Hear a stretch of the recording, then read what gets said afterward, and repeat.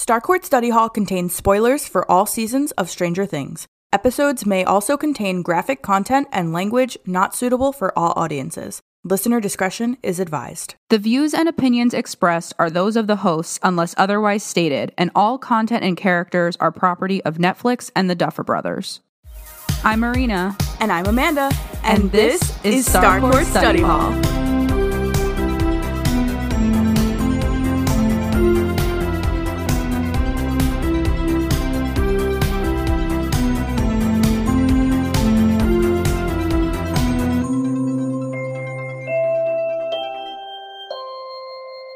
I want to just do this before we get started. I just need to apologize for last week's episode because I don't know what was wrong with me, but I was just breathing into the mic the whole time. I don't know what I was doing, but it wasn't fun for Amanda on the editing side of things. It really was not. I don't know why Marina just decided to share her thoughts via her breath with us last week. Every breath you take. Wow. That's meta. That is. We are here today on this April Fool's Day to talk about Chapter 9 of Season 2 of Stranger Things, The Gate. Yes, we are wrapping up. I know. We are wrapping up Season 2. This is wild. And we are not going to delay at all. We're just going to steamroll. This chapter was written by the DBs. The DBs? The DBs. And it was also directed by the DBs. And it aired on October 27th, 2017 on Netflix. Just one flick. And here is the summary straight from Netflix. This one's a weird one. 11 makes plans to finish what she started, semicolon. The survivors turn up the heat on the monstrous force that's holding Will hostage. Yeah. Yeah, they turn up the heat. They do that. I don't know, it just felt like oddly worded. It's like very trendy sounding. It sounded like they were like purposely trying to make it like silly, like tongue-in-cheek or something. Yeah. All right, let's go right into the fast facts. Let's go. The Gate is the longest chapter up until this point. Which I'm sure that if you didn't know, you will find out by the end of this episode. Because we have so much to say. Yeah.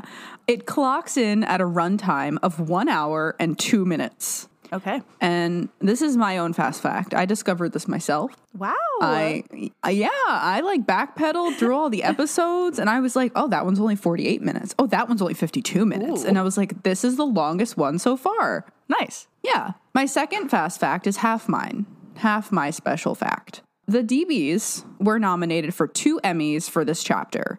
Outstanding Directing for a Drama Series and Outstanding Writing for a Drama Series. They lost in both categories. However, in Outstanding Directing, they lost to Stephen Daldry for The Crown. Wow. Yep. Well, guess who is now working on The First Shadow? Stephen Daldry. Wow. That's pretty cool. Yeah, that is cool. That's pretty nifty. And my final fast fact, I just wanted to include because it's ridiculous. It's ridiculous. But there's a lot of ridiculousness that happens at the end of this chapter. Yes. In the last scenes of Chapter 9, The Gate, when Will is learning to dance for the snowball in the Byers' house, we can see that it is dusk outside. Yes. Through the windows. However, Jonathan's camera shows that it is December 15th at 7:04 p.m.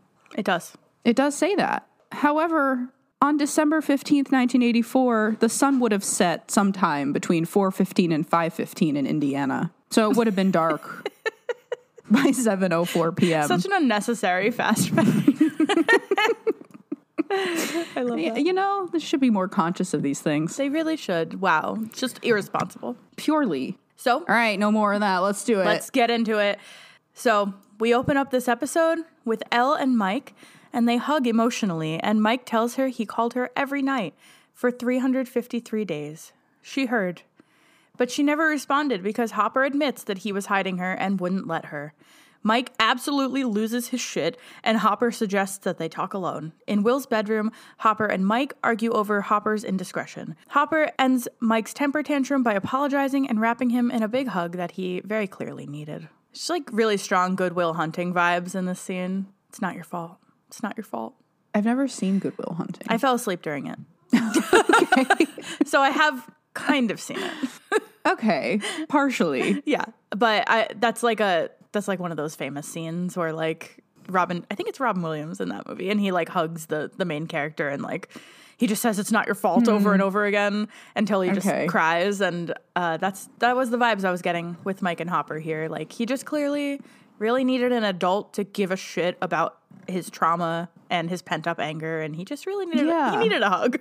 Yeah, it's not to say that Karen doesn't do that. I just feel like he doesn't get that kind of attention. Yes. And, you know, Hopper is also one of the only adults in this situation who knows what's going on. Yeah, he has like the full scope. Right.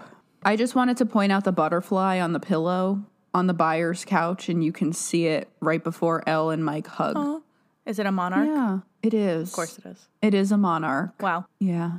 Love that. I know. And I like that because you were just saying like the Mike and Hopper tension. Yeah. It just picks right back up in season 3. Like there's no, like they're just tense. Yeah. They have a very tense relationship in general. I mean, it's hard to say if that's just like because Hop has a daughter and a boy is dating his daughter. So he just by default doesn't like him, or I don't know. Yeah. And to be fair, Mike is a little asshole. Kind of a little first. Shit. Yeah. A little bit. And then they proceed to argue about what's best for Elle and omit Elle from that conversation. She's not even, like, she's just there. She's contributing nothing to this conversation and just letting it happen. Yeah, but then they're like, and then he's like, can I talk to you alone? And then they, like, go into the room, yell about what's best for Elle. Yeah. Elle's not even part of that dialogue. No, not at all. Why would she have an opinion on what's best for herself? Right. She doesn't know what she needs. No, silly girl. So Elle hugs Dustin and Lucas, and Elle sticks her fingers directly into Dustin's mouth to admire his teeth. I'm not gonna growl. Teeth. You have teeth. Max attempts to introduce herself, and 11 ignores her to go hug Joyce. Elle asks to see Will. She tells Joyce she saw that Will was not doing well. Joyce asks, "What else did you see?" In the kitchen, a still bloody-nosed Elle looks at the Morse code note, "Close gate." Joyce asks if Elle could close the gate since she has opened it before. Elle looks off, determined but scared. We get a quick shot of the gate, now many stories tall.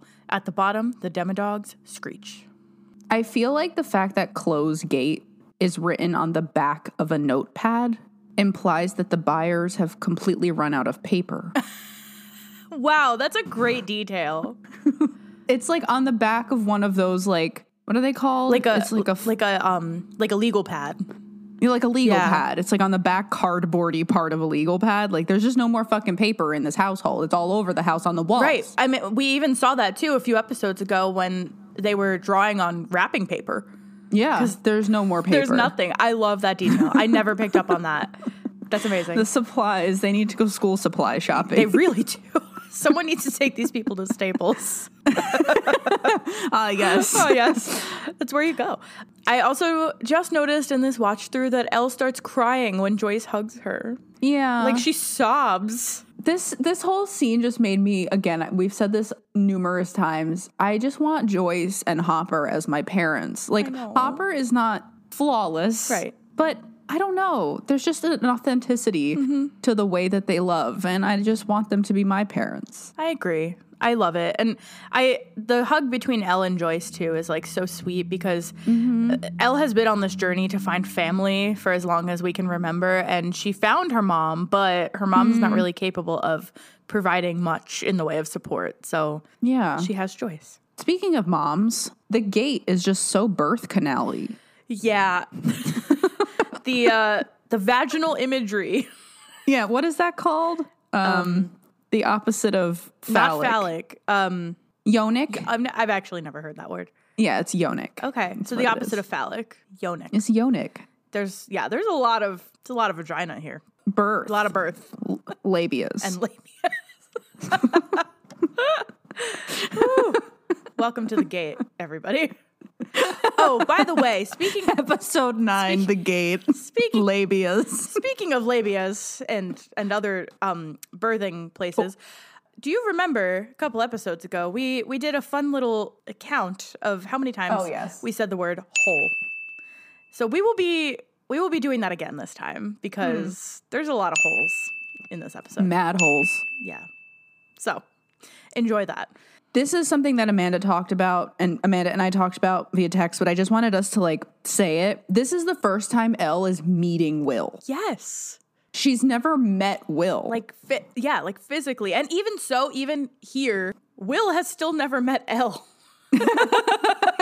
Very true. Because he is not here right now. Like, so is that they see each other at the Snowball? Is that like the first time Will and Elle see each other? maybe.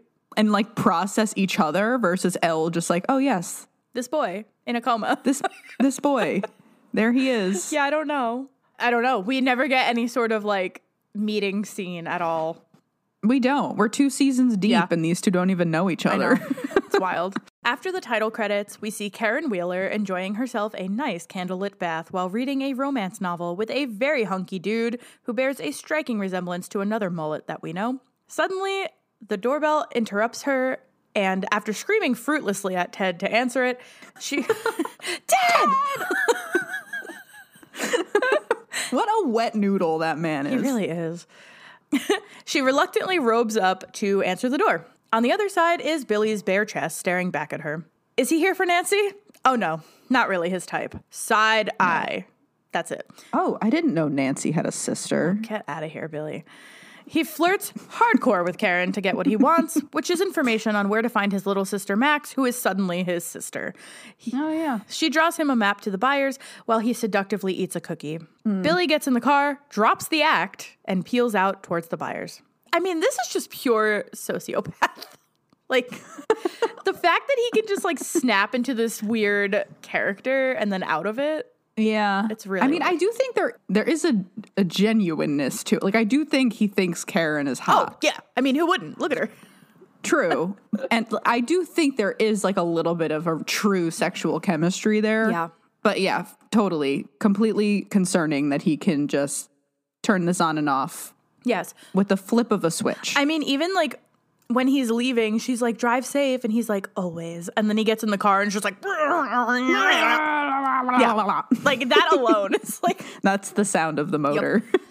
Also, I had to point out that Karen reading a book while listening to music with lyrics, No. I could never.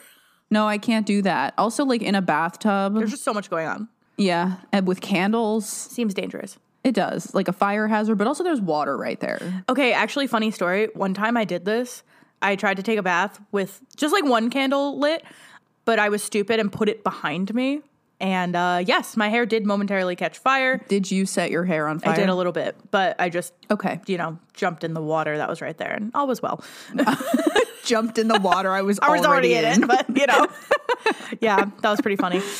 This is also another really good setup for season 3. Yes. Right? Like, it just leads right into it. It's just like, all right, we're just going to pick this back up where it left. Back at the buyers, it sure is foggy. It is. It is foggy. They still don't know why that is. Nope, we still have no answers for that one. The gang is gathered around the kitchen table talking about how to close the gate. Hopper warns that the gate has grown a lot and that the lab is crawling with dogs. Demodogs, actually. Fucking Dustin. Thanks, Dustin. Elle asserts that she can do it. Mike reminds us that closing the gate will mean killing the Mind Flayer, which means it might kill Will too. Joyce realizes that they need to stop giving the virus what the virus wants. Maybe if they make the host uninhabitable, the virus will leave. Except this time, it's got to be somewhere that Will won't recognize. Hopper shouts directions to his cabin, to Jonathan and Joyce as they carry Will to the car. Hopper tells Jonathan to let him know when the Mind Flayer is out of Will.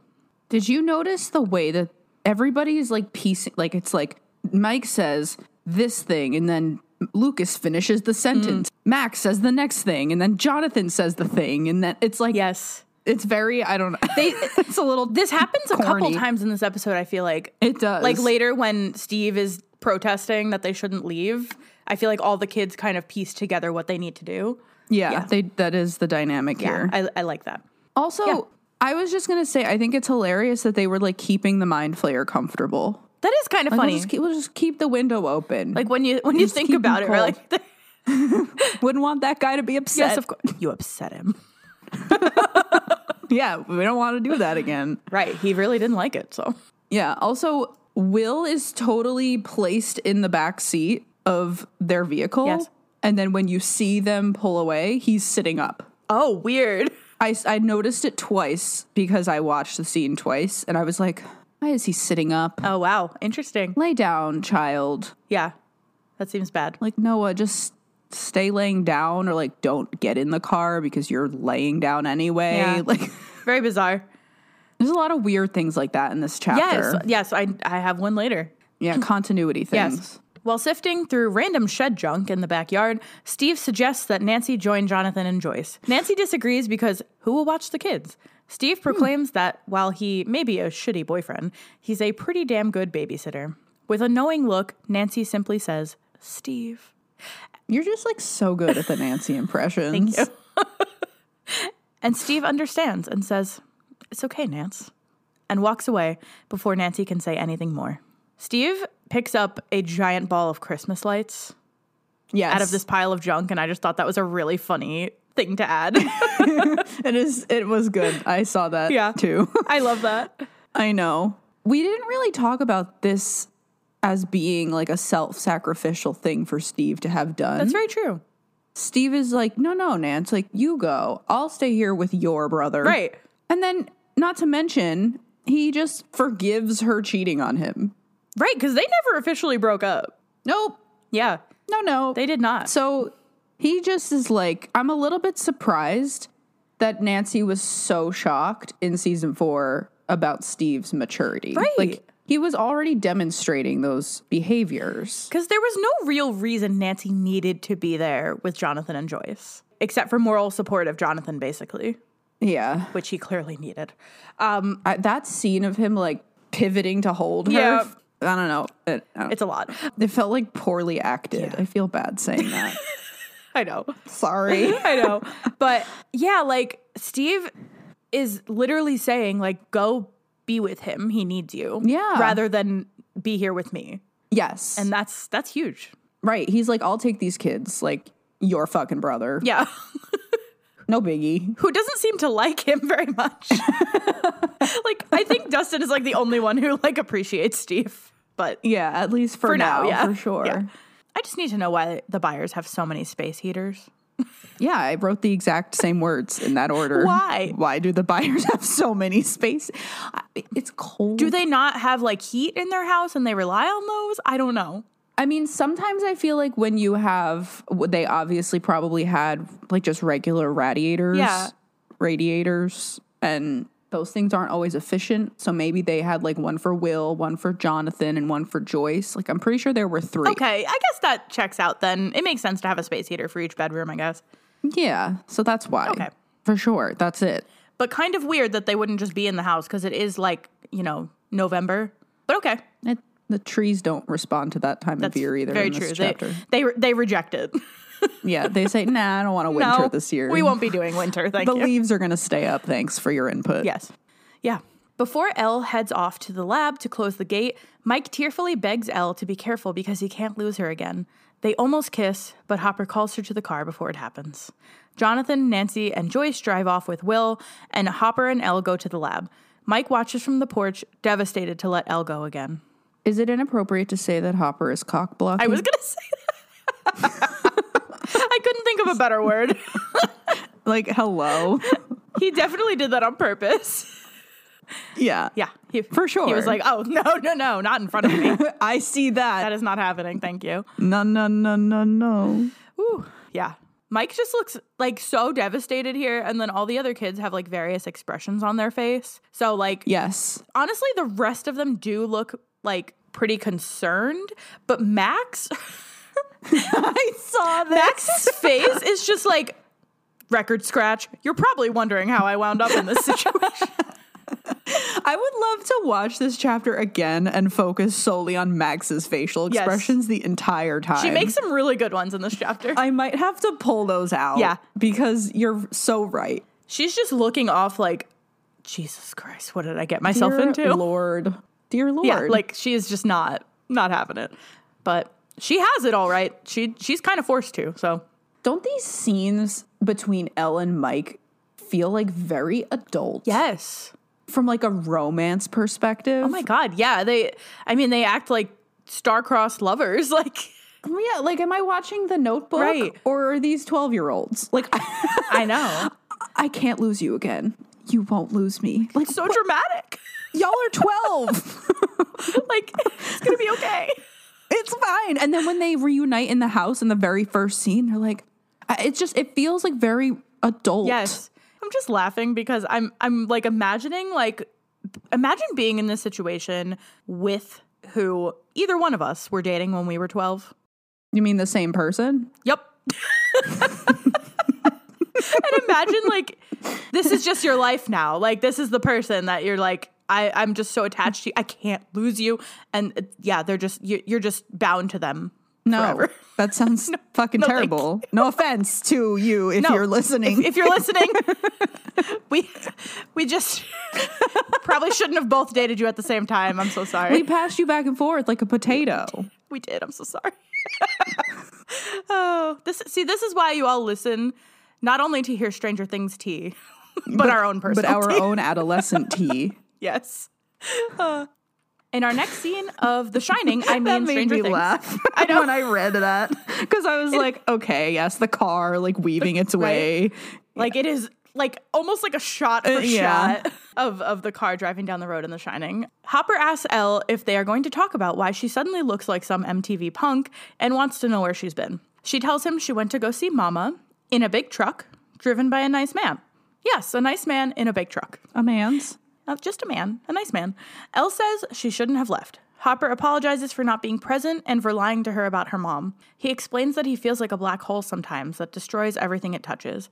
Hopper talks about Sarah, who Elle doesn't know, and how he is afraid to lose Elle just like he did Sarah. He tearfully apologizes and says he has been stupid. Elle says she was stupid too. They hold hands and reconnect. They smile and agree that Elle's new makeover is bitchin'. Okay, sure. Bitchin'. I just love this entire back and forth. Like, So sweet. I love it so much. It's so good. She's just like, she could have been kidnapped, killed, trafficked. Lord knows. And she has just no idea why Hop is having a panic attack. No clue. Whose truck was it? A man's. A man's. A nice man. Like, at least she specified he was nice. I know. A big truck. I just, like, I love Hopper's reactions here. He's like, okay, so let me get this straight in my head. A nice man in a big truck dropped you off at your mother's, and then what? Your Aunt Becky gave you these clothes and makeup? Yeah. Oh, it's so cute. Did we talk about putting nice man, big truck on a t-shirt? I feel like we did. Right? We Like a should. front and back. Yes. Nice man, big truck. Like a jersey or something. I love it. I had to wonder here if Elle ever tells Hopper about Kali. Yeah, that's a great question. It's also weird when you think about it in the context of, like, Sarah as a sister to Elle too. Yeah.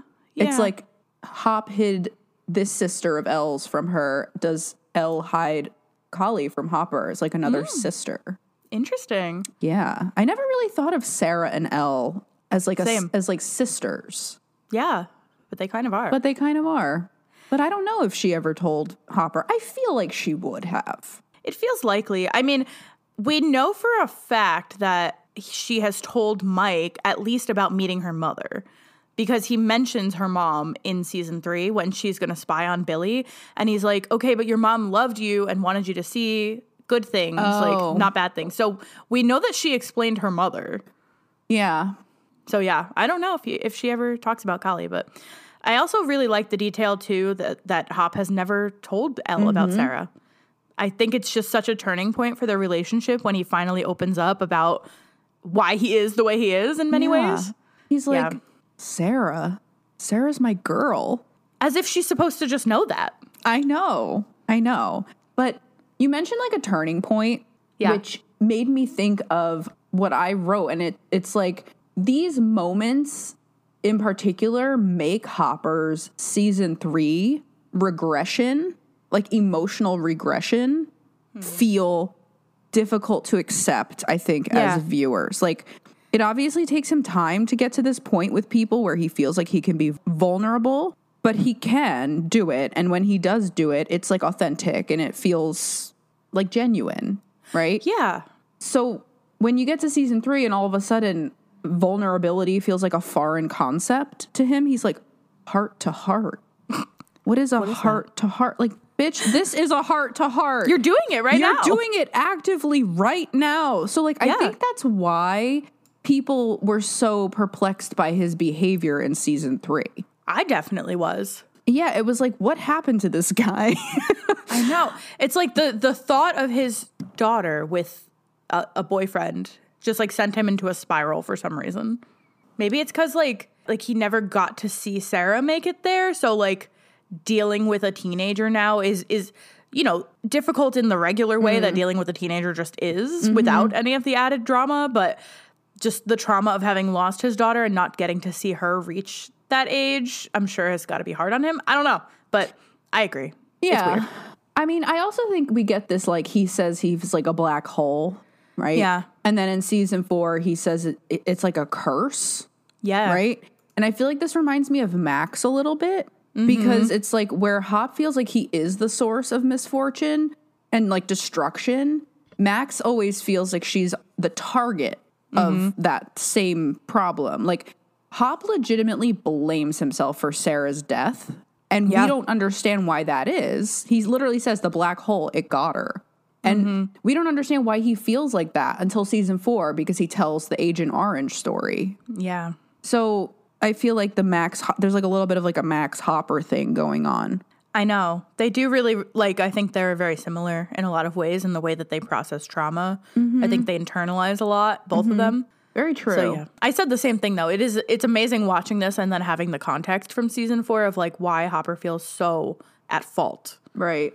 Back at the Byers' house, Dustin is clearing out Joyce's fridge to store the dead Demodog, which Steve has the honor of cradling in a blanket.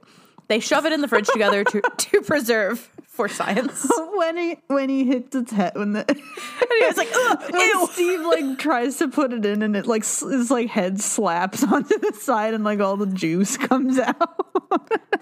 What? Just that is what she said. I don't know why. The only note I have for this is I never processed that this was happening. Yeah, right. It's such a one-off scene, and so then they never address it again. No, and then it's like, what is Dusty's like? We're gonna have to explain this to Ms. Byers or something. Yeah, Steve says you're gonna have to explain this to Mrs. Byers, and I actually noted. I think it is so cute that they all still call her Mrs. I Byers. know. Like, I really feel like we're on a first name basis now, especially with the teenagers. But yeah, okay, it is pretty funny. It's cute. Also, on that note, have Joyce and Steve ever interacted? I just had that thought as you said it. I was thinking about how weird it is to have Nancy, her son's current girlfriend, in the house with Nancy's ex-boyfriend Steve also in the house. Like, what kind of triangle is that? Like, how would that work in your life? Like, that would be like you and Eli in the house with your aunt, but also Chris. What an absolutely wild situation that would be. Yeah, like I'm so happy you said that because I had the same thought. I was like, has Joyce and Steve, like, what is this? Right, what a strange connection they have, which is like none. Zero like connection. Kevin Bacon. We're all very removed here. Yeah, very weird. I had to note that because I was thinking, like, I really been thinking back. I cannot recall a time that Steve has ever interacted with Joyce. But why would they would have never needed to. Never. There's no need for that. Very bizarre. Okay.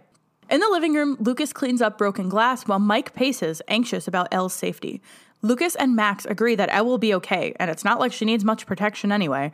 Steve uses a dumb sports metaphor to tell the kids that they need to remain on the bench. But Dustin disagrees. Maybe if they can get the Demodog's attention, they can draw them away from the gate, giving Elle a better chance at closing it. Mike points out the spot on Will's map where Hopper dug his entry hole. There it is. Not the entry hole. The entry hole. He thinks it's a hub, and if they set it on fire, it might draw the Demodogs away from Elle. Steve protests this idea hard. He promised to keep these shitheads safe, so we are staying on the bench. Suddenly, a car pulls up outside and Max realizes it's Billy. I just want to quickly thank Maxine Yeah. for pointing out that Elle does not need Mike and Hop constantly protecting her. She is more powerful than all of these fools combined. Wow, that's actually such a great thing to point out because that's like kind of her whole attitude in season 3. Yeah. Like, and I love that Max says this about Elle after Elle was like a total asshole to her. Totally snubbed her. Max like stuck out her hand. She was like, "Hi, I'm Max." And Elle was like, Okay. "I hate you." And then just kept walking. Right, and Max is still defending her, and She I love that for her. is. And even in season 3, when like Elle just shows up at her house, Max is totally receptive to this. Yeah. Like she is not like, you were a total dick to me. Like, You're a bitch with powers. I mean, to be fair, right? Like I wouldn't be mean to her either. No. I had to ask, is this the first time that Steve has realized that random girl is actually Billy's sister? Random girl. Like, did he not know? I don't know if he doesn't know because they all probably know that there's these 2 new kids in town. I feel like it's a small town, That's true. but I don't know. Yeah. I mean, they don't share a name, and True. Billy's in the high school and Max would be in the middle school with completely different last names. Yes, and they also clearly don't look alike, so Yeah, so maybe it is the first time that he realizes. yeah. I also love Mike being like, okay, this isn't some stupid sports game. Children, we are using D&D to make sense of everything. And you're yelling at Steve Harrington for comparing this to sport ball. You got to use what you know. You have to make sense of your reality with things that you know. Like we make sense of our reality with Stranger Things. Right. And SpongeBob. So it's just what you have Always to do. SpongeBob. Always SpongeBob. Yes. I have a SpongeBob reference later. Wow. I'm excited. Yeah. I have one more thing. Okay. My last thing here is that the plan, if I'm understanding, this is the plan. Yes. It is to set the hub on fire to attract the Demodogs because they'll be like, no, stop. Don't set that on fire. I'm sorry. I thought they didn't like fire. Why are they going to run toward the fire? That's very true. I mean, maybe it's just the instinct to protect that they're relying on. Must but- protect. Yes. But also, like, why would the Mind Flayer send his army to the fire? If the Mind Flayer is Vecna, who is looking for Elle, wouldn't he be like, no, puppies, Come stay here. the course. The child is en route. The child is en route. Like, what? It works. Obviously, we know this plan works, but it just feels backwards. It does. I agree. It's a Attract little the weird. puppies with fire that they hate. Puppies run to fire. I had the same thought, honestly. I was like, I don't get how they're deducing that this is going to work, but Like, let's whatever. set it on fire to attract them, and then they come. Yeah, totally makes sense. Yeah, totally fine. All right, let's get into a mega scene. I'm gonna lay down. Yeah, you should just take a nap during this. All right. Billy gets out of his car to flirt with Steve and ask what he's doing here. Wink. Steve wants to know the same, amigo. Why are they colloquially using Spanish? I don't know. It's so weird. Brochacho. I don't know. Wow. Billy says he's looking for his stepsister. Steve assures him that he does not know her, but little do we know, Max's little redhead has peeked through the window just enough for Billy to see. He is very unhappy to catch Steve in this lie and lets him know about it with his fist. Actually, he pushes him down, but there's Whatever. no drama in that. Yeah, really. He breaks into the buyer's house to collect his sister, but of course goes right to strangling a child because that's just what you do. He grabs Lucas, slamming him into a shelf, screaming at him to stay away from Max. Lucas kicks him in the groin, right as Steve rushes in and pulls Billy off Lucas and punches him. Billy psychopathically laughs after being punched, which really should have been our first indicator that this dude belongs in the evil axis, for sure. Who laughs after getting punched? I don't know. Wild. Steve tells Billy to get out. Billy swings and misses, and Steve lands several more punches as the kids cheer him on. Billy then breaks a plate over Steve's head and begins to pursue Steve, going full-on murderer, headbutting him hard enough to send him flying across the floor, but still seeming exhilarated. He gets on top of Steve and starts punching him in slow motion, giving him enough head trauma to definitely kill him. The kids scream for him to get off, but Max has a better idea and stabs Billy in the neck with Will's sedative syringe. Billy hits the ground, almost unconscious, still trying to bully the kids. Max takes no shit and slams the nail bat an inch from Billy's precious groin and forces him to agree to leave them alone. Max steals Billy's keys and suggests that they get out of there. The boys look at each other in disbelief and probably with a little more of a crush on Max because that was badass. For sure. That was cool. That was great. All these boys are just like, ah, stop. And Max is like, are we going to do anything Literally. about this? Wait, no, don't do that. Like one of the things you can see Mike mouthing in slow motion is, stop it. Oh yeah, that's going to work. Wow, thanks, Mike. Good idea. Real problem solver right there. So do you feel like Billy would have killed Steve if nobody stopped him? That's a great question. It kind of feels like he would have. I think he would have. I think he would have killed Steve. Right? I do think so. Yeah, like he was just relentless. Isn't it weird, though, how Billy's ultimate, and I literally only thought of this when you were reading, Billy's goal is to get Max.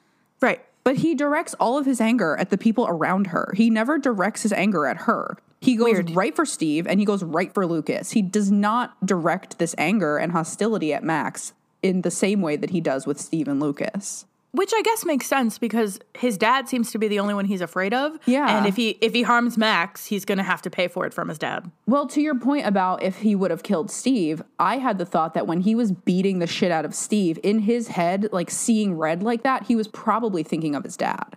Like punching the shit out of Neil, he would have absolutely killed Steve. Yeah. Right? Mm-hmm. I also think Billy coming for Max and lacking all context is very Jason coming for Max and lacking all context. So true. Yeah, and also Steve at the end of season 1 coming to the buyers, lacking all context. Yeah. Is there an instance we're going to have to see in season 3 where somebody tries to like jump in, but they lack context and it actually fucks up what's the plan is? Oh yeah, that's definitely a thing that happens. It in must season be 3 at some point. Yeah. Yeah. Like Susie almost, right? Yeah. Yeah. Like if she didn't need him to sing the fucking song. Susie! I want to hear it. I'm not going to go there yet. Dusty. So, speaking of continuity errors, there is one in this scene. So, right after Steve lands his first punch on Billy, it sounds like Max shouts, "Steve!" But nobody's mouth moves. Oh. They show Max and the boys, and no one's mouth moves. Lucas is the only one off screen, but it doesn't sound like Lucas? No. It sounds like a girl. Oh, that is weird. Yeah, so I don't know what that's about. I don't know It sounds either. like it sounds like Max, but she is not the one who says it. So, interesting continuity error. Yeah. I also noticed that when Billy comes in the house, he's like, well, well, well. Yes, I noticed that. I couldn't help but, well, look who's finally decided to join us. Someone's a sleepyhead this morning. Like, I know that Billy's not flayed yet, but it just feels like a well. Mm-hmm. And also Billy's about to be a sleepyhead. Joyce, Jonathan, and Nancy pull up to Hopper's cabin. They light the fireplace, tie Will to a mattress, and then turn on about 1,000 space heaters to, and I quote, kill this son of a bitch. The Mind Flayer, not Will. My only note is you tell him, Joyce. Yeah, let's kill him. Just kill him. Also, LOL at tie Will to a mattress. So they finally found rope somewhere, ladies and gentlemen. Yeah. They just tie him down. They are also not dressed appropriately for what is about to happen at all. Nancy is wearing like a turtleneck sweater. Joyce is wearing like a V-neck sweater. Jonathan's wearing like a thermal. Yeah. Yeah, they're not prepared. Their clothes in that scene when they're burning the Mind Flayer out of Will, I don't know why I felt like acutely aware of their shirts. Yeah, I mean, they were wearing different shirts later, which I'm guessing were all just like undershirts. Yeah. And they were very drenched in sweat. Lovely. Yeah. Hopper and Elle pull up to the lab. Elle gets out and looks horrified at the sight of the lab. She has a brief flashback of her time in prison there. Hopper asks if she is okay. I don't know why I just... Where's the rest of the sentence? I don't know. Just asks. Someone. I don't know. Hopper asks if she is okay, and Elle wordlessly walks towards the building as the demodogs roar. This is just horrifying from every angle. Yeah. For Elle, obviously, from a trauma standpoint, but also just from like an actual horror standpoint. Like you get that zoom out and you can see the lights flashing in the lab. Yeah. And the pan up and you hear them inside. It's just this whole thing with the Demogorgons in the lab was done so well from a horror perspective. I agree. Demodogs. It's like, and it's so scary too, because not only is there like the PTSD of Elle willingly going back inside, basically like her kidnapper's house, essentially, but there's also like they're willingly going into this lair of all these monsters. Yeah, it's creepy. Yeah. I also love the detail that you can see the red fog like seeping out, like billowing up from like the the vent. Yeah. I caught that too. Which is like we've actually seen this vent We before. have. Yeah, In season 1. we have. So I love the detail that we see the vent again, and you can see like the red light from the gate itself, and then you can see the fog spilling out, all illuminated. Yes. Very cool. Good catch. Thank you. In the back of a moving car, a bloodied Steve wakes up to Mike, who he mistakes for Nancy, sitting next to him holding a gas can. He turns to realize that Dustin is icing his head. Sneeve? Who is Sneeve? It's so funny for no reason. Okay, anyway. Steve snaps back to reality and realizes Max has finally assumed her role as the party's zoomer. She is driving Billy's car to the tunnels so they can execute their plan of setting the hub on fire. Steve is obviously very not cool with this, as Max goes even faster towards their destination. Max screams at everyone to shut up so she can focus. She makes a very sharp left, and everyone screams. The Steve in this collection of scenes reminds me of a teacher who has absolutely lost control of the classroom. Mood. Relatable. Like he can't keep the kids listening. They're all talking. No. They're spitballing him. Like they're just ignoring him completely. They don't give any hell shits. Nope. What he says. Nope. He's trying his best, but he can't keep them all wrangled. Nope. Eventually, you just have to give up and be like, they run this place now. They do. That's okay. Yep. As a former 9th grade teacher, any aspiring teachers out there, eventually you might just have to give up and just lean into the crazy. There you go. Good advice. Thank you. Just give up. Just give up. My advice is just give up. For those of you who've just graduated and are planning to get your first job educating the youth, just give up. Yep, that's my solid advice. Genuinely. Wow.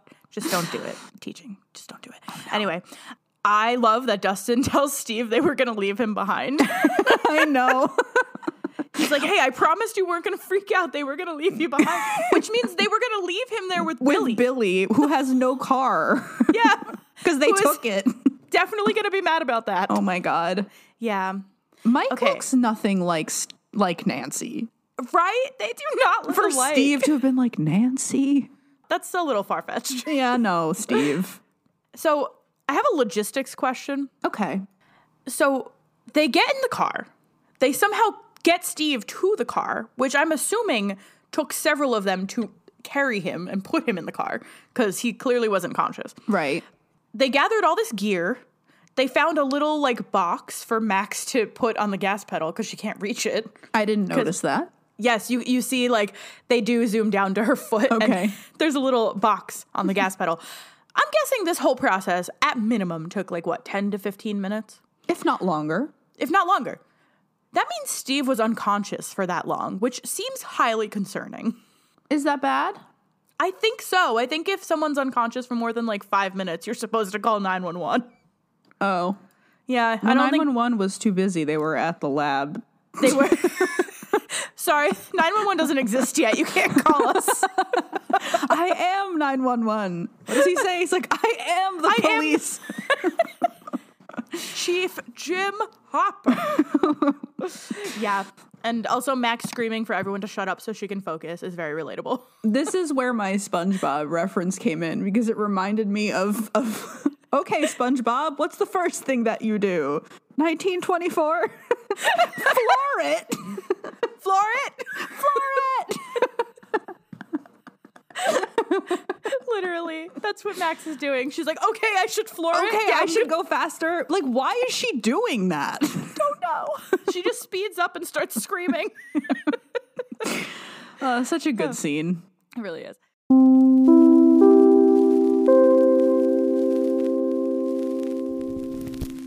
Back at Hopper's cabin, Will awakens very sweaty and confused. Same. I don't think that's the name of that movie, but okay. Sweaty and confused. He screams that it hurts and begins begging to be let go. To this, Joyce remembers Bob, who the Mind Flayer took from her, and turns up the heat, making Will's screams even worse. Jonathan is distraught by his brother's screaming and begins crying and begging his mom to stop. Joyce pins Will down as Nancy consoles Jonathan. I don't know, man. Get it together. Jonathan. And then, like, you get, like, him, like... I know that's not going to translate. He's making this, like, just awful face. Like, just so contorted. Like, he's so...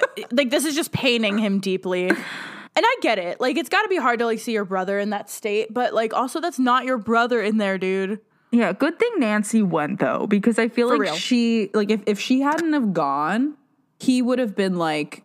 completely impossible to console. No. Right? He probably would have stopped it. Yeah, he would have because he started to. Yes.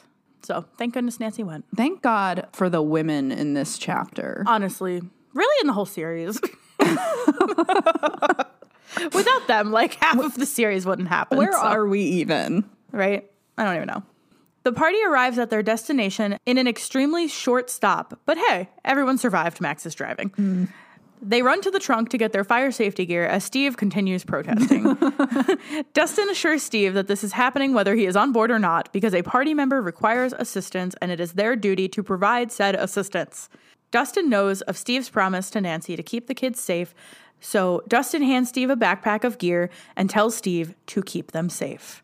Down in the tunnels, Mike checks the map to tell the group which way to go, but Steve declares that he is leading the way because he is responsible if any of these little shits die. Thanks, Steve. I feel like when Dustin is in his mode, he has like a voice that he puts on. Yes. Right? He's like, the party member requires assistance, so we must provide assistance. Like, he gets like in like a vocal. Yeah, he turns into like a narrator. Yes. He does it with his mom too. And he does it with Dart. Yes, he does it with Dart. It's like his teacher voice. It is. It's his teacher voice. I could so see Dustin becoming a teacher. I could too. Yeah. He would be great. Like the next Mr. Clark. Yeah. So cute. One other thing, the flashlights down there, if you noticed, they make that shiny sound that the light made in season 4 when the group of teens was in the upside down Wheeler house. The lights kind of make that same shimmery sound. Like a twinkle? Yeah. Like a shiny, twinkly sound. Yeah. I'm going to have to like listen for that. Yeah. In the lab, Hopper leads the way through the halls with his flashlight gun. My favorite. He sees tons of blood in a stairwell and tells Elle to stay on the landing as he goes down. He finds a gravely injured and barely conscious Sam Owens. Hopper ties a tourniquet around his leg wound and introduces Owens to Elle. He suggests that maybe after Elle saves their asses, Owen can help her lead a semi-normal life. Hopper hands him a handgun and jokingly tells him not to go anywhere. I know. I love this scene. It's a really good one. I like seeing the parallel of Hopper leading the way with Elle in tow, and then in the previous scene, Steve leads the way with the other kids in tow. Yeah. That was kind of cute. Yeah, I loved seeing this scene, too, of, like, Hopper protecting Owens after Owens protected them. Mm-hmm. Also, did Owens know about Elle? I mean, I'm guessing. I don't know. I mean, this scene unexpectedly dredged up like a theme for me that we haven't really thought of yet. But it's actually pretty prevalent, especially in this particular episode. I don't really know what the word is that I'm looking for, but it's almost like a science versus morality type of thing. Like, I think of Dustin housing Dart and wanting to preserve the Demodog, like at the expense of human safety for science.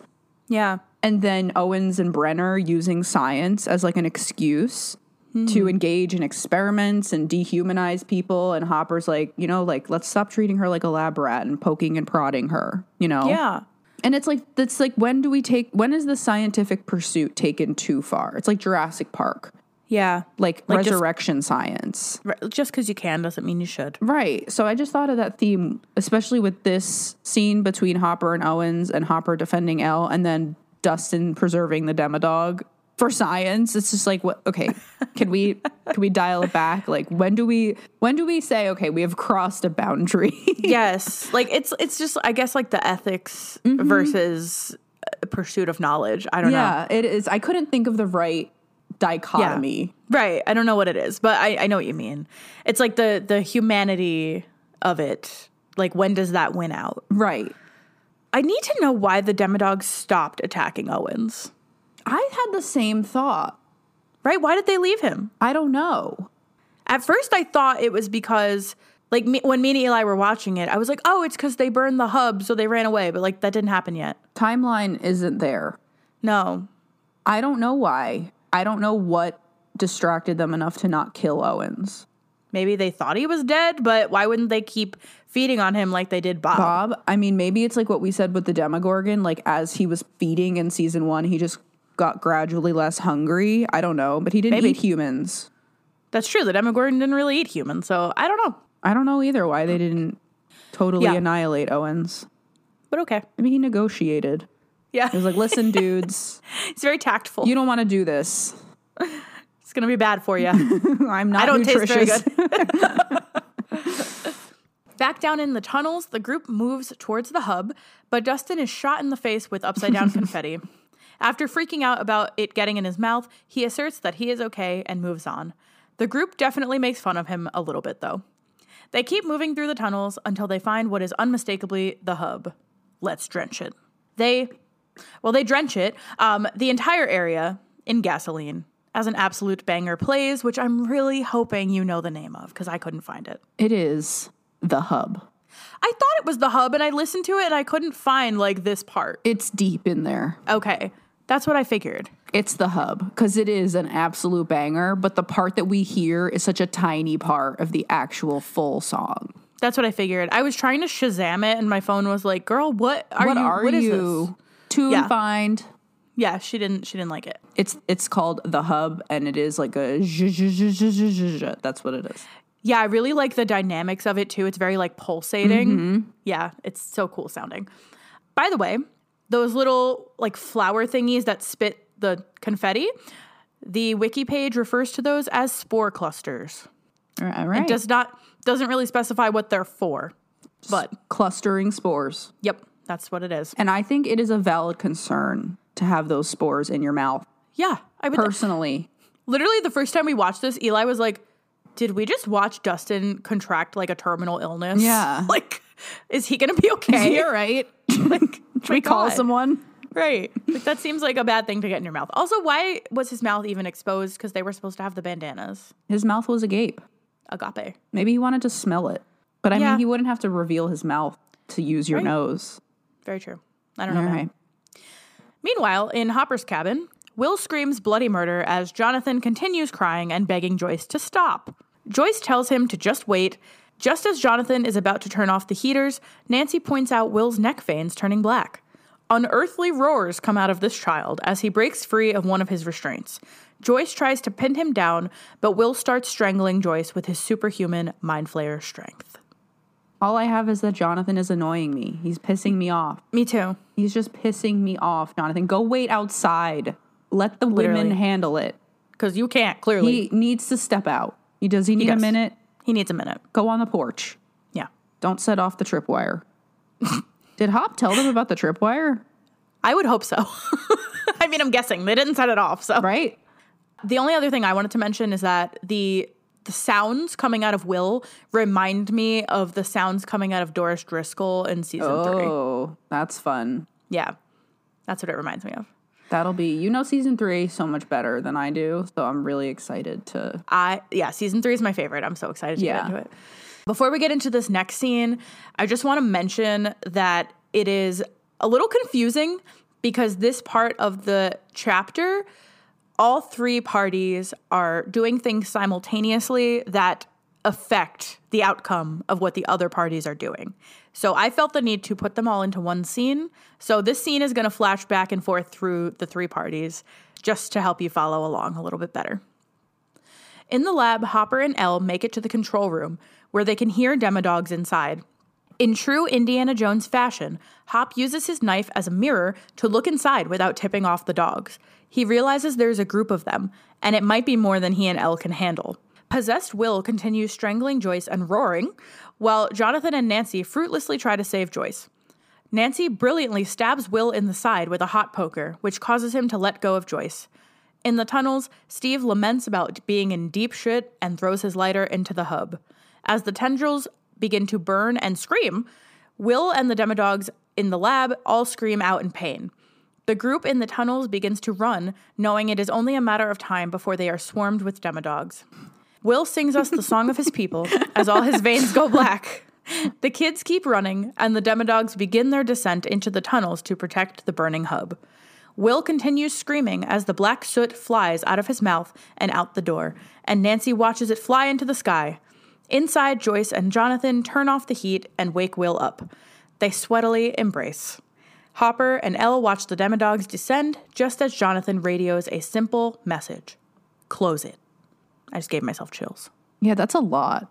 That was so much. And it does all happen simultaneously. It's like... It does. One thing needs to happen as the next thing is happening, and they can't do anything until the Mind Flayer is out of Will. But yes, when you think about this, Hopper, Jonathan, Joyce, Nancy, and Elle have no idea that Steve and the kids have conceived of this plan. True. To burn the hub. Yeah. I had a question about if they really needed to burn the Mind Flayer out of Will. I was kind of wondering if, like, it was going to be like a Harry Potter situation where, like, okay, Harry and Voldemort get in this duel and whatever, and he kills Harry. Okay, it's kind of like the opposite. But, like, he kills Harry, but the piece of Voldemort is actually what dies. So I'm wondering if Elle just closed the gate, would just the Mind Flayer die and Will be okay? That's a good question. I also had a similar thought. Was it the burning of Will in the cabin what drew out the Mind Flayer? Or was it when they set fire to the hub that finally expelled the Mind Flayer from Will? Yeah, I don't know. It kind of seems like a little of both, honestly. Yeah. I feel like it might have been the hub. Which really adds value to the kids conceiving of that idea. Like, it's kind of cool to think that had they not thought to do that, the Mind Flayer would not have just, and they're like, all right, space heaters, scary. Right. Like, so, yeah, I had like a similar, was it, and yeah, like, could they just have closed the gate? Right. I guess it wasn't worth the risk of Well, I finding think out. part of the problem too, and I mean, I get into this in a little bit, were they worried that if they closed the gate prior to expelling the Mind Flayer, that the Mind Flayer would be trapped in the Upside Down? Or, in Hawkins. Yeah, which it is. But they were right. And one other thing, another fabulous use of the Will Byers fake body, when Nancy, hits him in the side with the poker, that is obviously not actually Noah Schnapp being hit in the side with a hot poker. Yeah. It is the body. And I wish I had, like, quoted this, but I found in an article about the fake body somewhere how they did that stunt. There was, like, some sort of rig underneath that cot that let the steam out so that it looked like a hot poker. Like, it wasn't actually hot. They didn't brand Will with a hot poker. Hold on. They didn't hit a child with a hot metal poker? I loved the detail of Steve throwing the lighter to ignite the hub in slow motion, and then Robin throwing the Molotov in slow motion to light Vecna on fire. Yeah. I thought that was really fun. Like, both scenes are in slow motion. They're both fire. Yeah. But there was no epic remix of Running Up That Hill that started playing when Steve tosses the lighter in the same way that it starts up when Robin throws the Molotov. Yeah. That's such a great moment. Oh my God, I just got, like, my hair is standing on end. It's so embarrassing. But that's literally me just thinking about it. Don't mind me. Yes, I'm just in my feelings. It's like, look at them. Yeah, Marina really has, like, goosebumps right now. It's so good. Steve and the kids run back through the tunnels in a panic. Mike trips and falls, getting grabbed around the ankle by a vine. Steve hits the vine with his nail bat to free Mike. Just as they are about to continue on their route, they encounter a lone demodog. It's Dart. Dustin takes off his goggles to reason with his old friend about letting them pass. Dustin asks if he will let them pass, and Dart says no loudly. Vance just screams at him. Yes. Ah! I'd like to think he's saying no. Yeah. Dustin apologizes and gives Dart some of his favorite food, nougat. While Dart is distracted by his snack, Dustin ushers the rest of the gang to pass by. Dustin says a bittersweet goodbye to his buddy. I just have to say one more time, and I think we've said this. It would have just been so amazing if somehow Dart ended up as the Kamchatka Demogorgon. Oh my God. How epic would that have been if the reveal of the Kamchatka Demogorgon, you saw the yellow, yeah, and you were like, holy shit, that's Dart. And then all of a sudden, we have an emotional connection to the Kamchatka Demogorgon. That would have sucked. But it would have been great. Yeah, it would have. Like, it would have been so terrible and awesome. That's how he got so big. It's all the nougat. Honestly, like, I think that would have been great if they snuck a scene of Dart crawling back into the gate before the gate closed. I know. Like, that would have been cool. It would have been so cool. And then all of a sudden we're like, don't kill it, but yes, kill it. Yes, kill it, but don't kill it. Because we love it. Dart. And then Hopper like beheads Dart. I'm sorry. So awful, but also really awesome. It would have just been so like narratively satisfying for It that really to come would've. full circle. It would have. I agree. Dustin's bravery here is just out of this world, I have to say. He just jumps in front of the group before he doesn't even know yet that it's Dart. Mm-hmm. And he just puts them all behind him because he knows how to reason with demodogs. Yeah, he's like, what's his face from Jurassic Park? Oh yeah, he prats. He's pratting. Does. With Blue. Yeah, that's cute. A Jurassic World, I guess that is. Yeah.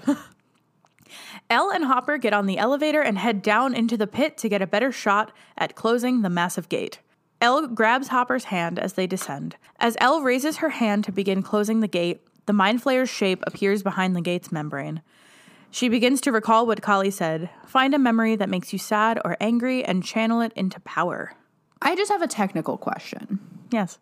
What does the gate look like on the upside down side? That's a good question. Like, you have to assume it's in the lab, right? Yeah. Yeah. On the upside down side. Right, because it's usually like a mirror image. Right. And why Interesting. didn't Vecna just walk through it? I was wondering this too. Maybe he wasn't powerful enough yet by this point. He hadn't charged enough on his vines. Oh. Yeah, he has a really long time to charge, so. Okay. Yeah, I did think it was a little weird though that even just like the Mind Flayer's just like chilling back there. Well, if the smoky boy left Will and went into the forest, who is this fellow behind the membrane? This fellow. Is it just a piece of the Mind Flayer is now in the forest? I think so. I think it's just a piece. It's not like the full boy. Like Ashley Simpson? Yeah, a piece of me. The pieces. Pieces the of me. pieces of me. The Mind Flayer singing to his smoky self. Yes. Okay. Mind Flayer karaoke. Pieces of me. As the gang almost makes it to their entry hole, No. they hear the horde of very angry puppies coming their way.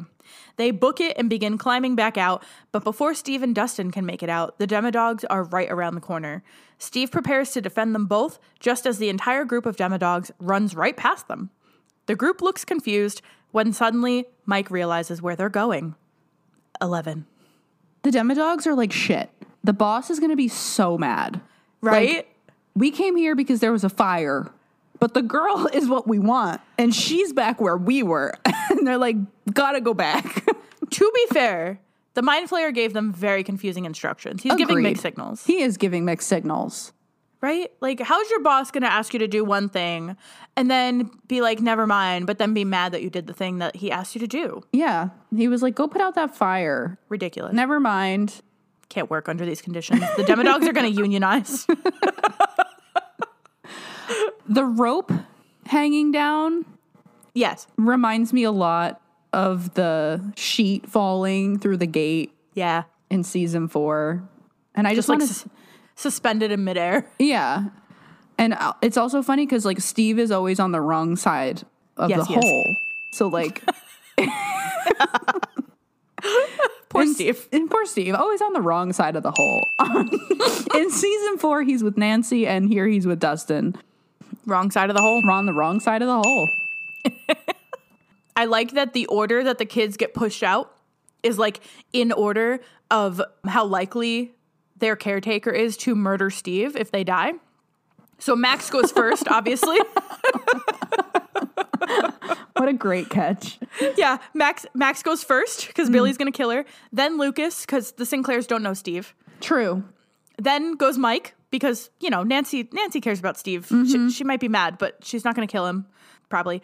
And then Dustin last because Claudia just has no clue what's going on. And also Dustin and Steve are best friends. So. Yeah. Claudia's she's got her kitten, and I need to talk about that kitten. it's the cutest kitten. It's really cute. Steve is just so brave here. He's really going into full protector mode with his nail bat. I love it. He's also, the best. One last thing. We've talked a little bit before about how video game stock sounds make their way into these episodes. I was wondering what this meant. Yeah.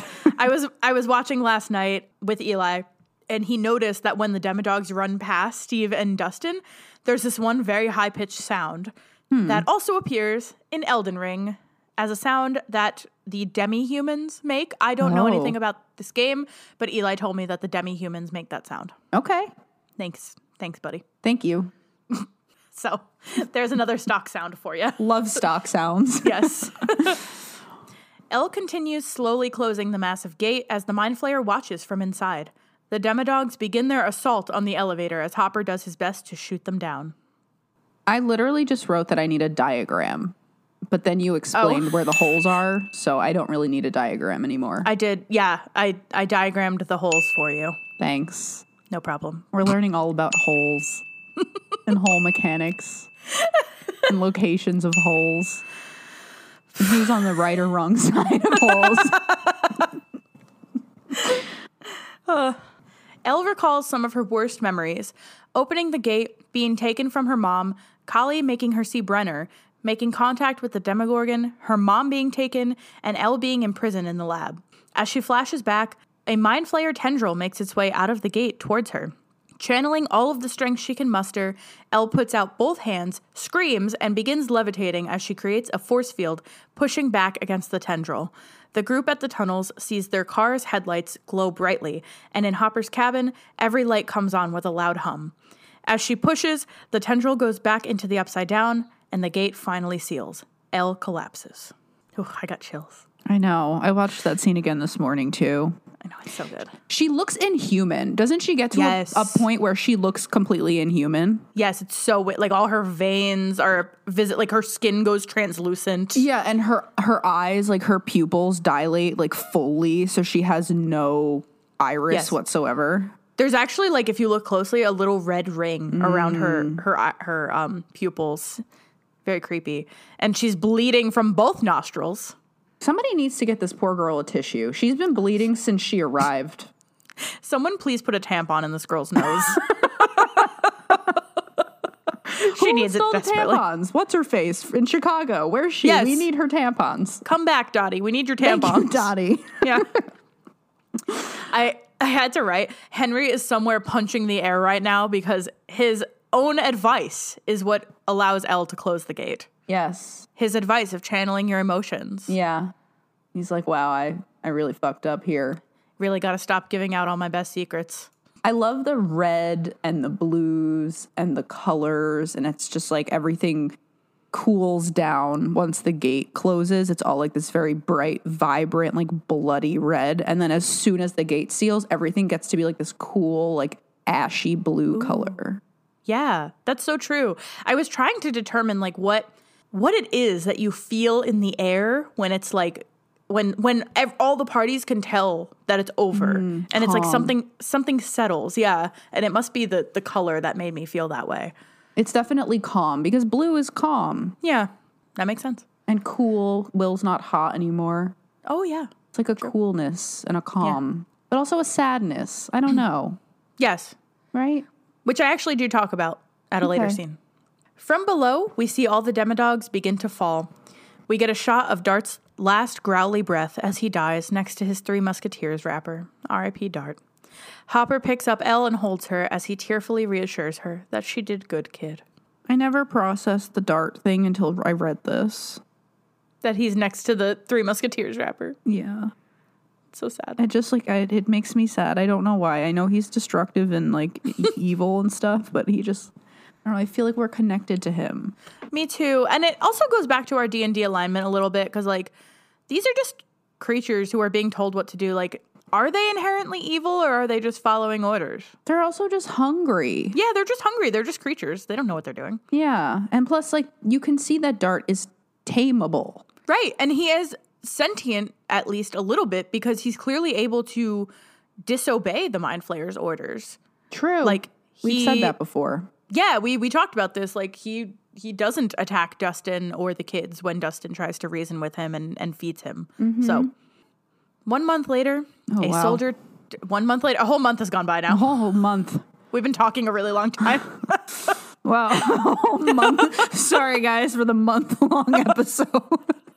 Okay. 1 month later, a soldier tugs on chains on the doors of Hawkins' lab. As it zooms out, we see a large warning restricted area sign on both doors issued by the Secretary of Defense. As the soldiers drive out, they are greeted by a very happy tailgater, Murray. They are not amused and flip him a kind bird on their exit. Finally. Yeah. The building is closed. Yes, we've at least taken that step. Thank you. Close it down. Yes. Shutter it up. I just love Murray's face here. He's just like, I know. See you He's later. all right. So smug, but I know. In the best way. I love it. I know. A newsreel plays in the background explaining that Hawkins' lab admitted to involvement in Barb's death and cover-up. Apparently, she was exposed to an experimental chemical asphyxiant. Barbara's parents finally have a body, quote-unquote, to bury. What they don't know won't hurt them. And we have a funeral, which is attended by Nancy, Jonathan, Steve, and the Wheelers. The Hollands cry, but seem to finally be at peace. All right, so I have to do this because it's a problem. Okay. There is lush greenery in every scene of this montage. It is December in Indiana. Yeah. These children are about to attend a dance called the Snowball. And there's and it is looking like a ripe summer day out here. Okay? True. I Googled this.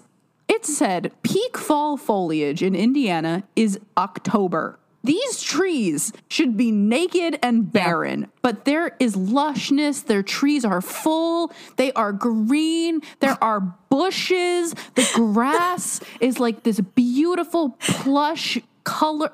Right? Excuse me. Who do you take us for, DBs? It is April 1st in New Jersey, which is a bit more temperate, I would say, than Indiana. And it's still looking pretty brown outside. Not one tree. No, the grass is pretty dead. The trees are still naked. Yeah, it should not look like that in December in Indiana. It is June. It is June. Yeah, it's definitely June. In Georgia, okay? Right, it's Georgia, not clearly. December in Indiana, DBs.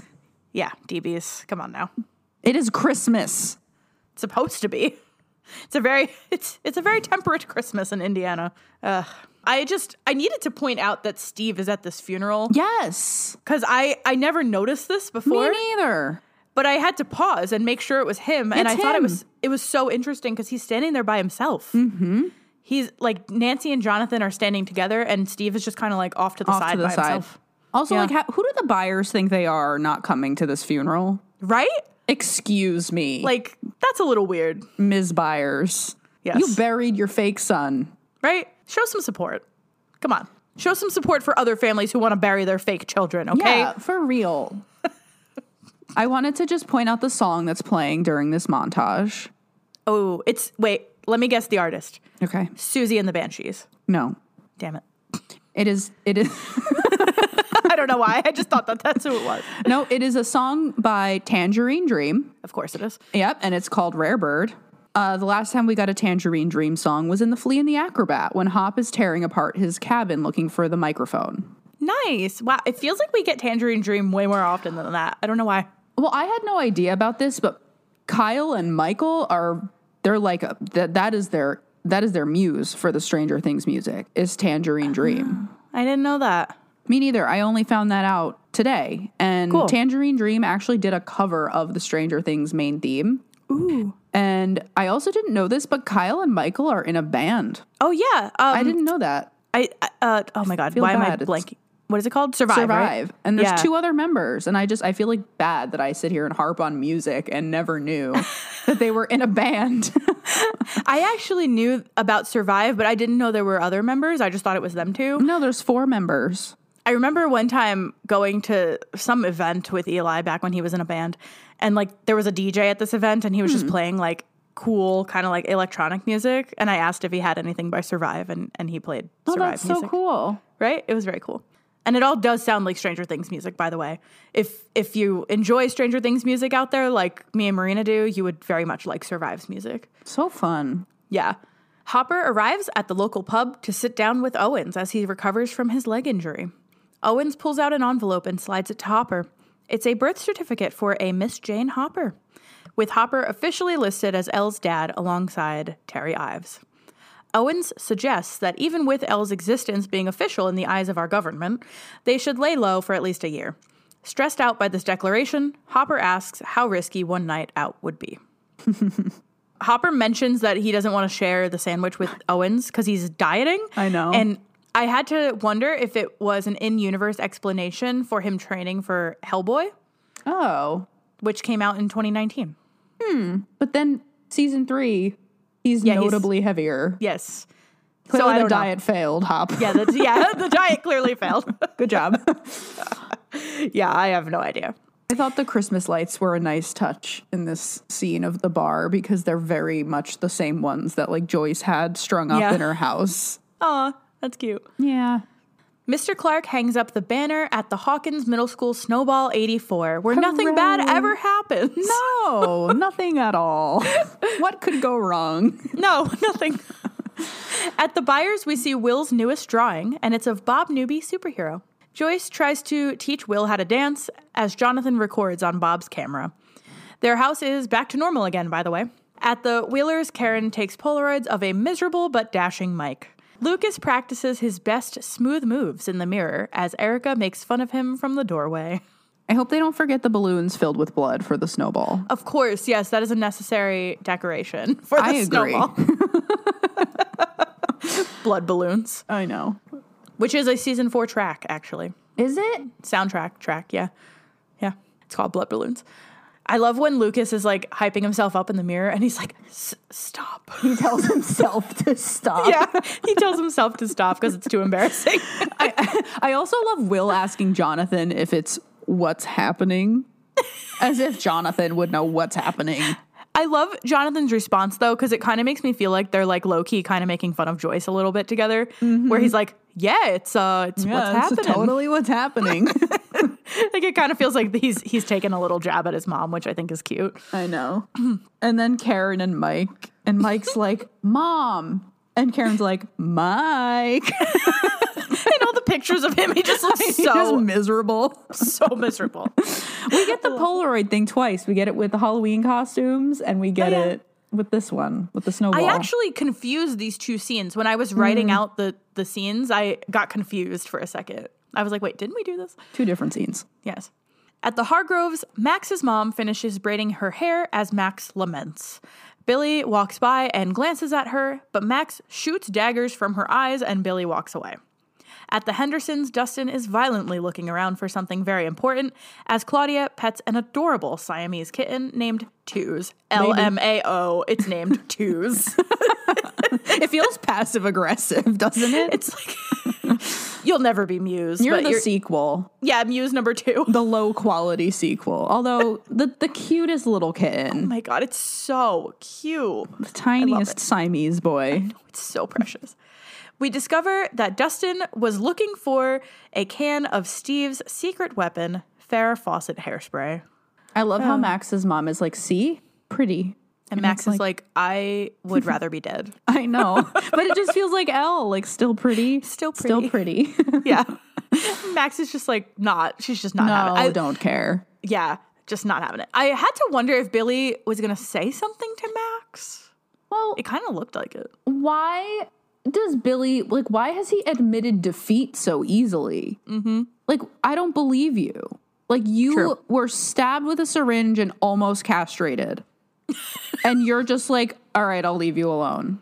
That doesn't add fuel to the fire. Right, that's true. I wonder if, like, he took that as an implication that, like, Max was going to tell on him or something, like, to their dad. I don't know. All right.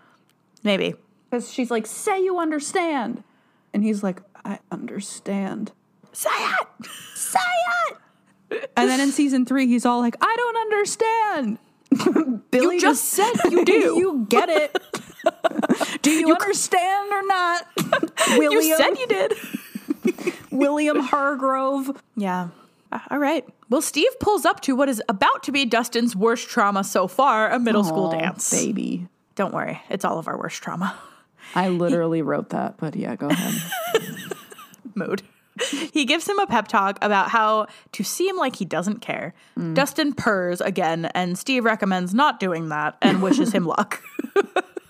Dustin heads in, and Steve sees Nancy inside, looking beautiful and scooping punch for middle schoolers.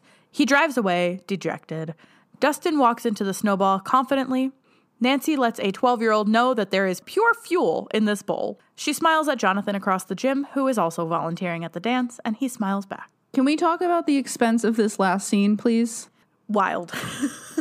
Can we just have this conversation now? Because we have Love is a Battlefield. Yes. We have Twist of Fate. We have Time After Time. And we have Every Breath You Take. I cannot imagine how much this costed.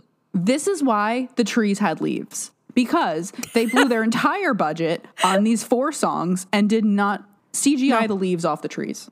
No money left. I firsthand don't really know anything about music licensing, but I am an avid religious listener to the Office Ladies podcast. So if any of you out there are Office fans like me and also listen to this podcast, you'll know what I'm talking about. But they talk a lot on that podcast about music that they license for the show and how much it costs. And just to give you an idea, I remember they talked about one episode where they played Bring Me to Life by Evanescence for about 30 seconds, and licensing that song cost $50,000. No. So I cannot imagine what playing the entire song in this show of a song as popular as Every Breath You Take or Time After Time or Love is a Battlefield. It must have been easily several $1 million. Easily.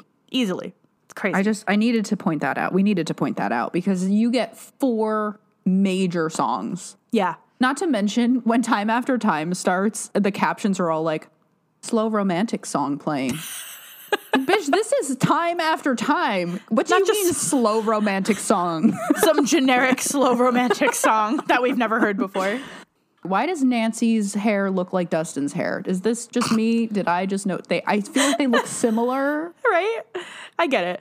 I feel like that was a very popular hairstyle in the 80s, especially if you had curly hair, to just like lump it all like on top of your head so it looks kind of wild. I think it's cute. I love it. It is cute. They're cute. She looks amazing.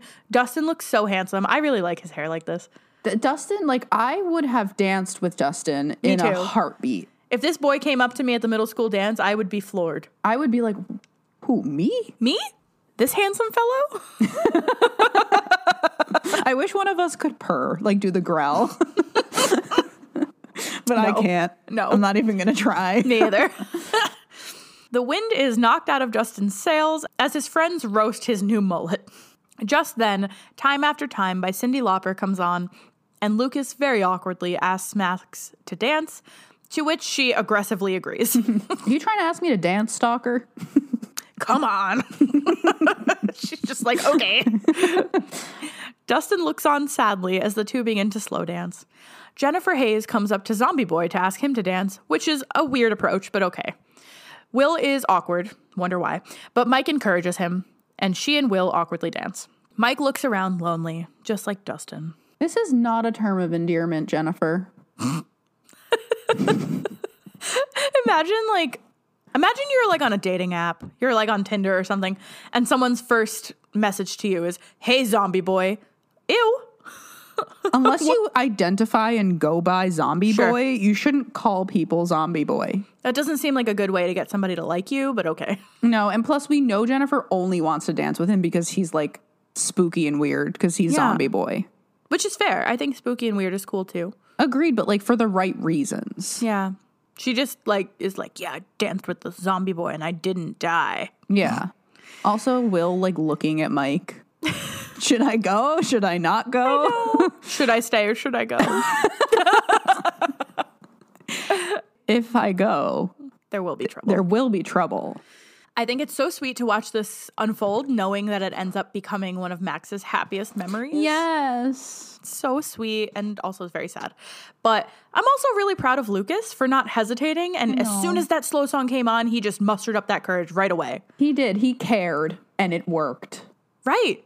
Unlike Dustin, Caring who's been works. following Steve's advice to not care. Like, I need to know how Steve actually does get these ladies with this advice because it's just awful advice. But he's the most handsome, so it doesn't matter. True. That's true. That's very true. I think that he discounts that very strongly. Yes, he has a leg up because he's attractive. Not that Dustin's unattractive, but he's 12. So Right. it's like, So we're it's a not little there hard. yet. Yeah. Dustin works up the nerve to ask Stacy to dance, but is rudely rejected. Nancy notices Dustin crying on the bleachers and comes over to ask him to dance. She tells Dustin that he's her favorite one of Mike's friends and lets him know that middle school girls are dumb, and in a few years, he'll be driving them nuts. Nancy Wheeler, everyone's big sister. I literally grin like an idiot at this scene, like without fail. Like it's just so cute. She's like, closer, a little closer. So cute. There you go. I noticed that Stacy is talking to her friends, and you can read her lips, and she's saying she's in high school. Oh, Yeah. wow. That's a love big deal. Nancy using her pretty girl and high school privilege, Her status, her status to uplift Dustin. queen of the school paper. Yes. She's not there yet, but she's almost there. She's almost there. This is like, I feel like she's like cool, you know? Yeah. And we Yeah. don't get that from her until like now. Yeah, She's it's like interesting cool now. to watch how other people perceive her and how that shifts How throughout that the show. changes. Yeah. Yeah. It's funny, like we don't really consider her to be like cool and popular and stuff until we see how other people perceive her. Yes. She's in high school. Also, crying at the middle school dance is too relatable. I can think of like approximately 9,000 things I'd rather do than attend a middle school dance again. Ever in my life. Even as a chaperone. Never. Yeah, no. Never. Nope. Pain. Nope. One dance it would be me crying, the next dance it was you crying, you know. Oh my Sometimes God, we were I both lost crying. my absolute mind in 6th grade. Didn't we It was all? the most embarrassing thing in the world. I thought my life was over Yeah. Yeah. because he danced with another person. I remember this, and I think I remember who it was. Oh, yeah. It was only one person Yeah. in 6th grade. Yep. What a time. If you're out there in middle school, don't worry. It'll be better. I promise. Also, if you're in middle school, please stop listening to this. We curse way too much. Kindergartner. Let us know. Oh, boy. Outside the school, Joyce and Hopper find each other and share a cigarette, reminiscing about the old days. Hopper consoles Joyce about losing Bob and hugs her tightly. Did they hook up in high school? I don't know. I must know. Maybe we'll we'll find out. Yeah. In the first shadow. Yeah. I'm actually really hoping we find out more about their high school relationship if they Same. had one. Also, I love how she's standing outside of the school. I know. Because Will was like, Mom, I need space. And she's like, okay, I'll just go wait in the parking lot. 20 feet. That's how much space you get. You get that space, kid. No more, no Yeah. less. No, yeah. Just a little space. I feel emotional. Me too. Inside, Mike has an existential crisis as Every Breath You Take plays. But then, at the door, it's Elle all done up in full 80s glam, looking gorge. Mike tells her she looks beautiful and asks her to dance, even though neither of them know how. All the pairs dance happily, and Max decides to plant one on Lucas, making them both smile. Mike and Elle finally share another kiss, and we all rejoice. As we zoom out, Hawkins' middle flips upside down, revealing the mind flayer on the other side. still lurking. Okay. So before we were talking about like the lighting changing and how it kind of like changes the vibe. And I actually noted that they did such a good job of giving the snowball like a weird, sinister vibe before the upside down even happens. Like before we even see the mind flayer, it just, I don't know. There's like Does it feel off to you? Yeah, like a spooky vibe to the whole thing. I don't know why. But maybe it's just because I have the context of season 4 already and the snowball has now become scary. Spooky with blood balloons? Yeah, blood balloons. I don't know. I don't know. I mean, I would love to watch it again and think about that. Yeah. And see if I could pick up on that, like off-putting, weird. Yeah. I mean, I always think it's weird. We as the audience always know better, right? Like, y'all are happy and smiling and dancing and kissing. Are you okay? Like there's a mind This flayer. is not the end. Yeah, no, not even. Yeah, so I think that always sits a little weird. Yeah, Watching that's true. these characters be like artificially happy, I guess. Yeah, because we know the truth. Yeah, but I would love to watch it with like through that like spooky like lens. True. One thing I forgot to mention in an earlier scene is that I love the detail that Max is not in a dress. Oh, I didn't notice that. Yeah, like pretty much all the girls at this dance are in dresses, and Max is just in like a cute sweater and like Little corduroys. tomboy.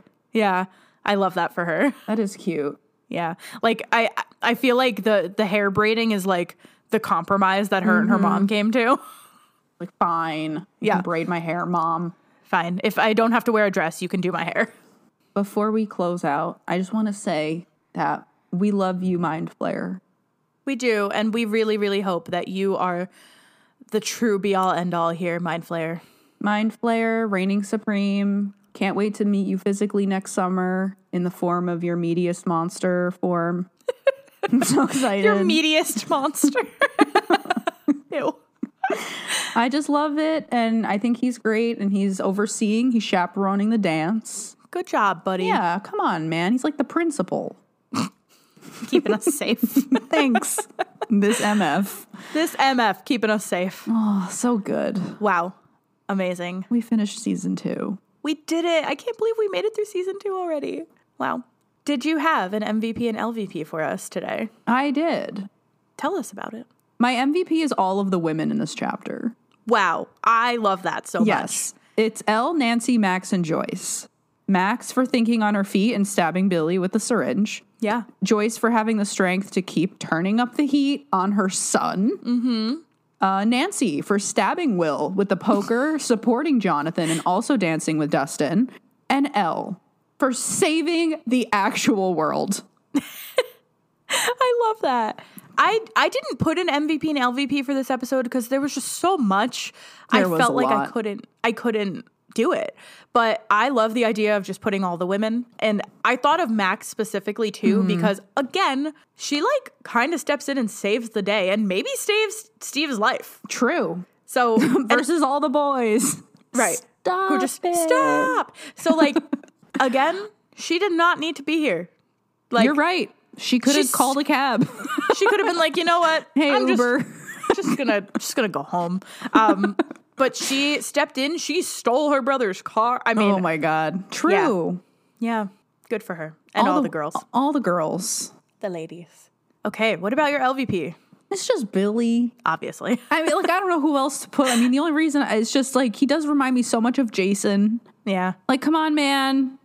We can handle this later. Like, you don't understand what's happening. Could you go wait on the porch? Like, You also need a minute. You also need a minute to calm down. Okay, there's bigger fish to fry around here than your daddy issues. Like, so definitely Billy. There's nobody like. It's kind of like Bob being the MVP of that one chapter. It's just Billy this chapter. He just sucks. Yeah, A lot. Absolutely.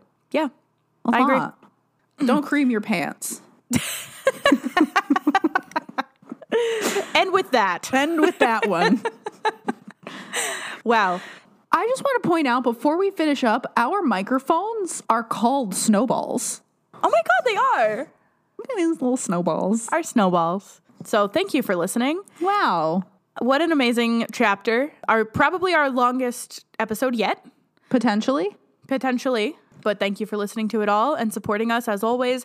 And I would just like to put it out there one more time that if you haven't rated us on Spotify or Apple Music or wherever you're listening, please do so. We absolutely love reading them. Even if you don't write anything, it's great to get the star ratings too. It really helps bolster our legitimacy, and it also boosts us when you search on Spotify. Yes, it does. It makes us come up soon. Yes.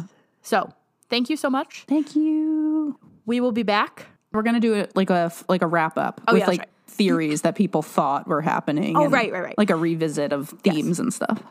So we will be back next week to wrap up season 2, and then we'll move on to season 3. So I hope you guys are ready for summer. I'm ready for summer. Me too. Although it's already summer in December in Indiana. Of course. All right, everybody. Till next time. Stay strange. Stay strange. To keep in touch and stay informed about upcoming Star Court Study Hall episodes, follow us on Instagram at Star Court Study Hall.